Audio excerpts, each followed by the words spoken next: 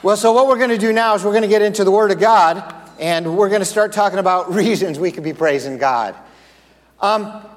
Thinking about Easter, Easter it's that time of year where for me as a pastor, I'm like, what do I want to teach on? It's the resurrection. What else are you going to teach on? Yeah, but I taught on that last year. And the year before that. And the year before that. And the year before that. Should I just tell the same story that I always tell, or can I mix it up a little from a different perspective? And so I wanted to look at it from a different perspective, because that's what I like doing. I get bored easy, so I try new things. And this is what I was thinking about. Everybody knows Jesus rose from the dead, or at least that's the story. Not everybody believes it. Of course, we do. But let's go back 3 days. How did he die? They go, he was crucified. Yeah. But you're missing my question. He's God, right? And God's supposed to be all-powerful. So if he's God and he's all-powerful, how did he die? How do you kill a God? That's what I want to talk about for a couple of minutes. This is something that most people don't think about, and it's extremely important. Of course, if we were going to make a movie about it today, it'd be with a magical sword, of course. That's how you kill a god. You just get a super magical sword, and then you can kill anything. No, God is all-powerful. There's nothing you can do up against God. Nothing. But he died. 2 things you need if you want to kill a god. We went to church today. What did we learn? How to kill a god? You'll not learn that anywhere else, I guarantee. So how do you kill a god? Well, you need 2 things. First thing you need is his permission. Here's what Jesus said. No one takes my life from me. I give it up willingly. I have the power to give it up, and I have the power to receive it back again. If you're going to kill a god, you need his permission. It's the only way you're ever going to get it done. But there's still something else you need, because even with his permission, he's still God.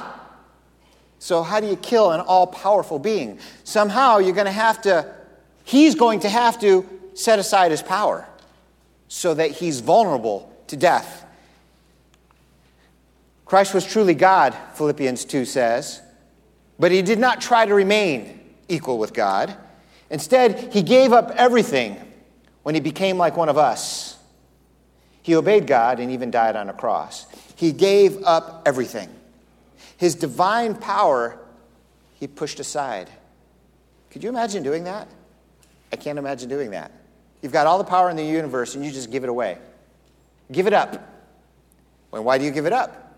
So you can die. Which kind of got my mind thinking, why in the world would anybody want to die? Who wants to do that? We take great pains not to do that. My wife's a nurse. She works in the intensive care unit. There's all sorts of people in there she's trying to keep alive. Why do we work so hard? Well, because life is precious. Life is good. And yet, he who could have lived forever willingly chose not to. The Apostle Paul wrote this in the Bible. Christ died for our sins, the good for the bad, so that he might bring us to God. The Bible says that we're all guilty before God, and Jesus took all of that guilt on himself. He swapped his life for our life. He died in our place. That's why he did it. So he died for us so that all of our guilt could be upon him. What kind of guilt do we have? For some of you, you totally know the answer to this question, but some of you, I remember talking to one guy some years ago, and he knew I was religious, and, he liked to make fun of me. But one day he had a serious moment, and he said, I'm not a sinner. And I looked at him, now I was laughing. And he said, no, I'm being serious. I said, what are you talking about? He said, well, I've never killed anybody, I've never robbed a bank. Oh, well, yeah, I guess if that's all you thought sin was, you're not a sinner. Well, he said, what is sin? First, let me let you know what the Bible says. All have sinned and fall short of the glory of God. But what exactly is sin? So I have to explain to people, and so do you. Because if we think sin is murdering people, raping people, and robbing banks, then we're okay. We don't need Jesus. We're fine. He died for those guys. But if you really know what sin is, then you realize he died for you too. Sin is three things, and I teach this over and over again because I want people to know it plainly and clearly. Sin is three things. First thing is doing things that God doesn't want us to do. Of course, do you know what those things are? We'll talk about that in a moment. But when we do things God doesn't want us to do, that's sin. Most people think that's the definition. That's 1/3 of the definition. The other one is similar, but it's the reverse. It's not doing things God does want us to do. So it could be things you commit or things you omit. But there's even a bigger one, the most important of the three. And it's our inability to change number 1 and 2. I'm talking about it being our nature. Sin is what we do, but sin is what we are. I know that doesn't feel good to hear that. But listen, if you don't know you're sick, you're not going to see the doctor. You have to know God's perspective. And it's pretty simple. First of all, none of us have to feel worse than anyone else because the person sitting next to you is a sinner. You're a sinner too. Yeah, but at least I'm not. There are no at least I'm nots. That's one of the things we have to understand. We're all sinners in God's eyes. We all do things we're not supposed to do. And we all don't do things we are supposed to do. And none of us have the ability to change that about ourselves. I wish we could, but we can't. Even if you had the ability to change right now, what about all the sins you committed before now? So we need forgiveness, and we need to be fixed. All right, so what are some of the things God does not want us to do? Very practically speaking. Saying unkind things to people. If you've ever said something unkind to somebody, let me see your hand. Yeah, except for you. We'll talk about the 9th commandment about lying a little later.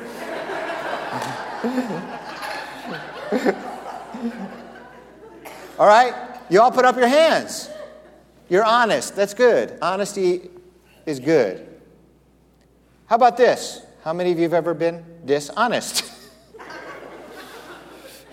Why did fewer hands just now go up? I don't understand.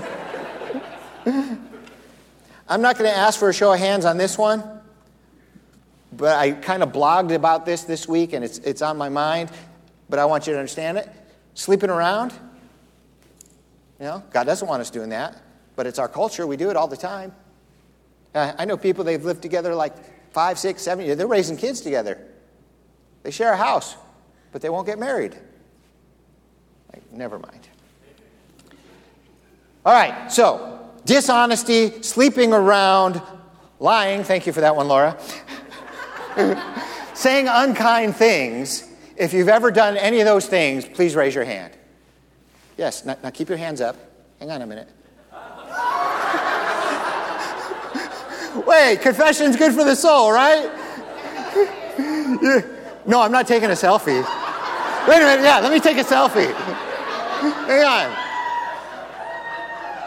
Wait a minute, let me get the phone just right. You ready? Yes. I got to get the light out of the way. Oh, I missed my hand. Here we go. Wait a minute. Good chance. Boom, baby. Okay.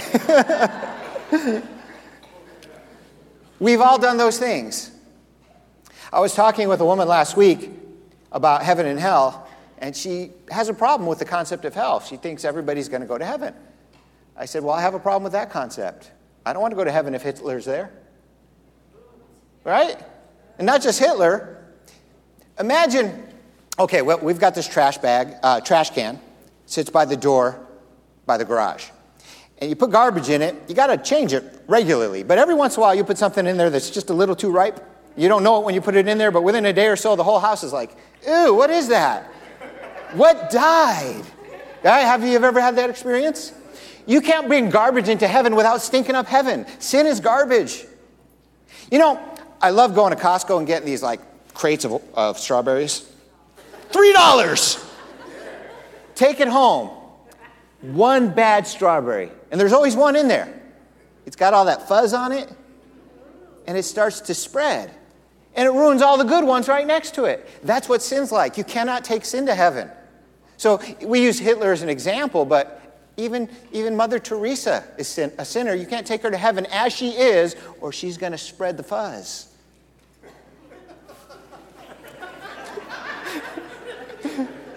Yeah, I was at Book of Life today, and he was preaching against cops. I didn't appreciate that. All right, so sin is doing things God does not want us to do. And sin is also not doing things God does want us to do. What are some things that we don't do that God wants us to do? This one's going to hurt. Coming to church faithfully. I know most people don't do that. Giving to the poor.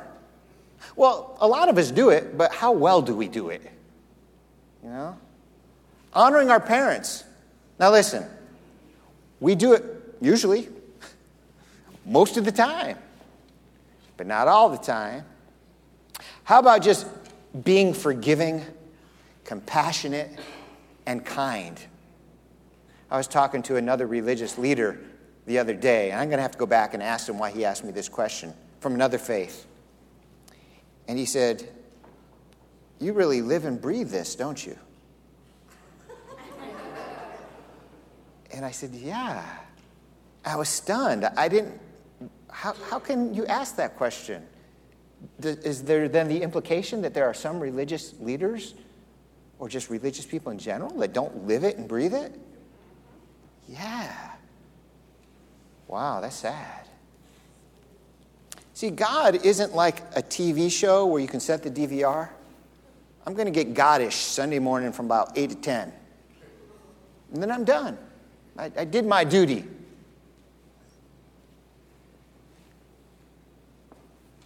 Well, the third thing, by the way, I was supposed to be using my clicker all through this.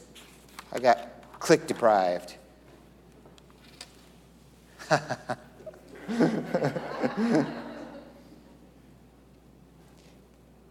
We can't stop doing these things. It's like the guy who's got to put the stone up the hill and then it rolls down. He's got to pick it up and do it over again. And it rolls down. He's got to pick it up and do it over again. We cannot stop. We're incapable of stopping. We are sick spiritually and we are broken. It's just the way it is. You can cry about it and say it's not right and it's not right and it's not right. It is right. It is the way it is. The question is, do we want to accept it or get fixed? Christ died for our sins, the just for the unjust, so that he might bring us to God. So here's what we've learned so far. Jesus is God. He's all-powerful. And yet, he died. How could that be? The only way is if he willed it and he did something to his own power to allow him to be killable, which he did. That's why he was born in the first place. He was born so he could die. One more thing, and this is the big thing. This is the Easter thing. He rose from the dead. 3 days later, he rose from the dead. That's what Easter's about. That's why we're celebrating this morning. That's why we were clapping so loud and having a good time. That's why we had breakfast. And that's why we're having candies later. And that's why we're having that thing that's mentioned in the Bible, the piñata. That's why we're doing that later, too. Because we just want to have fun. We want to celebrate. And a lot of you are going to go out with your families and have lunch somewhere and you're going to make a day out of it. Because it's a great day. Jesus rose from the dead. But there's a lot of people that don't believe it. They think it's a metaphor. Or you don't really got to believe that part of the Bible. No, but you do. It can't be a metaphor. It can't be a myth. Because if he really didn't rise from the dead, we've got some very serious problems. Serious problem number one is the credibility of Jesus himself. You know what he said? He said, destroy this temple and in 3 days I will raise it up. He was speaking of the temple of his body.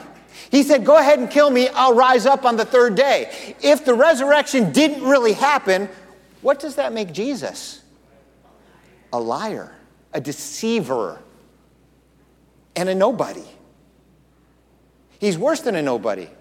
Because a nobody doesn't tell you that they're going to save you from your sins and that they're the Son of God. And then, psych. That's no good. So, if the resurrection didn't really happen, just take the whole Bible and throw it away. It's worthless. But it did happen. But how do I know it happened? I mean, I wasn't there. That is true. I was not there.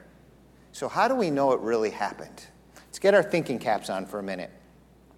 How do we know anything happened if you weren't there? There's a group of people who deny that the Holocaust happened. Now, they don't make a lot of headway right now because there's still people who lived through the Holocaust alive. But what's going to happen when they die? Well, fortunately, the Holocaust is one of the most well-documented events in human history. How do I know the Holocaust happened? I wasn't there. I've talked to people who were there, and they told me it happened. There are the Nuremberg trials, where the Nazis said what they did. Not only were the Jews there who talked about it, but the Gypsies were there who talked about it, and the Poles and the Russians. And hey, the American veterans, you calling them all liars? They're the ones that freed the concentration camps. They saw it. They took the pictures. So when you say it didn't happen, you're just calling them all liars. Oh, it happened. It's well documented. How do we know Jesus rose from the dead? It's one of the most attested to events in human history. First of all, there were countless witnesses. There was one event where he appeared alive before 500 witnesses. And just like now, you can go talk to a Holocaust survivor, then you could have gone talk to a witness. You read through all the ancient writings, and nobody says, oh, his body was still in the tomb. They don't say that, because it wasn't. And all they had to do was talk to anybody and say, no, I was there. It was empty. I was there. In fact, I saw him on the cross, and then I had dinner with him the next week. Yeah, you're just making it up. Well, maybe I am, but what about these 500 people who you can go talk to right now? When you have that many witnesses, you can't say it didn't happen. So we know it happened because of all the witnesses. We also know it happened because of the testimony of the apostles. You know, almost all the apostles died because of their faith. They were martyred. So a Roman comes up to you and says, I'm going to crucify you just like we did Jesus unless you deny the faith. And you're an apostle, and you know he didn't rise from the dead. What are you going to do? Say, yeah, go ahead and kill me. I'll die for a lie. You wouldn't do that. You'd say, hey, I made it up. Spare me. Why would you die for a lie? Now, some of you are thinking, well, people die for their religions all the time. That is true, but they die for what they think is true, and they're wrong. They think it's true, but they're wrong. These apostles were there. They knew the truth. They wouldn't die for something they knew was wrong. Besides, not only did they agree to die as martyrs, but they changed. They were transformed. When Jesus was captured, they fled. They were scared. They were in hiding. A few days later, they're out preaching the gospel. What changed? Oh, they met Jesus again. And they were on fire, filled with the Holy Spirit. And they were on fire. And that brings me to my fourth reason, the power of transformed lives. Well, I've got the 500 witnesses, the testimony of the apostles. Before I go to the power of transformed lives, I want to talk to you about my trip to Israel. I did something while I was there. There's two places in Jerusalem where people think Jesus might have been buried. One of them is the Garden Tomb. Very idyllic, very park-like. Easy to picture what it might have been like in those days. The other is an ancient Catholic church, all decorated and covered with candles and icons and statues, and it's hard to get a feel for the resurrection or the cave in a building. Nevertheless, a lot of people think it happened there. So I went to the more idyllic one, and I took a little video footage for you all and our TV audience. Let me show you. You're looking at the Garden Tomb. This is one of the places that people think Jesus might have been buried and where he rose from the dead. Tens of thousands of people flock here to visit this site. But as the scripture says, why do you seek the living among the dead? He is not here, he is risen. That's the thing. If Jesus didn't rise from the dead, where's his body? See, if it was just a random person and a random death and a random burial and you can't find his body, that's fine. But when extremely famous people die, you know exactly where they're buried. But not only that, his enemies knew he said he was going to rise from the dead, so they got a bunch of soldiers to guard his tomb so that nobody could steal away his body and then claim he rose from the dead. So in their evil faithlessness, they actually produced evidence for the resurrection because his tomb was guarded. Nobody could steal the body. They knew exactly where it was, and they protected it from thieves. And yet, lo and behold, the body was gone. And the Bible tells us what happened. The guards were given a large sum of money and told to lie. Just tell the governor you fell asleep and the disciples stole his body. And if they want to punish you for falling asleep on the job, we'll make sure you don't get punished. Okay, fine. The disciples stole his body. Where is it? It don't exist because he is not dead. He is risen, just as he said. So I talked to you also about the power of transformed lives. I talked to you about the apostles. They changed tremendously. Let me ask you a question, and do not feel obligated to put up your hand, but if it's appropriate, please do. How many of you have had your lives transformed since believing in Jesus Christ? Let me see your hands. Wow, almost everybody, yeah. See, 2,000 years later, he's still transforming lives. Dead people don't do that. He lives, and he has poured forth his Holy Spirit into our hearts, and he has empowered us, and he has changed us. The type of people who have been changed and the way that they have been changed, you think of the worst, scummiest person you can think of, and those kind of people get changed all the time. Say, yeah, I'm sitting right next to him. I remember when I was in Bible college, there's a guy with sparkly shoes, bling all over his hands. That was before bling was a word. Chains around his neck. He was dressed like a pimp. Because he was a pimp. But he was a former pimp. He gave his life to Jesus. So why didn't he change the way he dressed? Well, I'm sure there's a couple of reasons. One of which, because he looked pretty sharp. And you don't have to be a pimp to look like a pimp. But also, he didn't leave the streets. He wanted to talk to all the other prostitutes and pimps about Jesus. And he started leading people to the Lord. Gangbangers, murderers, rapists, drunks, drug addicts, child abusers, even politicians. The power of a transformed life. It happens. Now, if your life has not been transformed by Jesus, there's probably two types of people in here who didn't raise their hand or couldn't raise their hand. You came to Jesus when you were like 5 years old, and you've always walked with him, and so you don't know what a life without him's like. You know you walk with him, but your life wasn't transformed because you were too young to have lived like a pimp or a bank robber or a thief or a crook or a drunkard. And that's cool, but you're walking for Jesus today, and that's wonderful. And the rest of you just haven't made the decision to follow Jesus. Well, for those of you sitting up front, you didn't see it, but everybody else in the back saw it. Almost everybody raised their hands. So that means Jesus has transformed the life of almost everybody in this room. So you can ask almost anybody in this room their story, and they'll tell you how Jesus transformed their life and how your life can be transformed too. It's not mystical. It's not magical. It's recognizing that you are a sinner, and Jesus died and rose to save you. He gave his all to win you, and all you have to do is reject your sin and receive your Savior. And I would encourage you to do that. In fact, I'm going to lead you all in a prayer and give you the opportunity to do that. Those of you that don't want to, that's fine. This will just take a moment. But for those of you who do, please bow your heads with me. Lord God, I do believe in you. And I believe you sent your son Jesus, that he set his power aside so that he might die for our sins. I believe he did that for me and for us. And I also believe he rose again on the third day, and that he is risen even now. And I pray, Lord God, for those in this room who have not yet made a decision, that they would choose to follow you right now, this instant, that they would turn from their sins and make a decision for Jesus.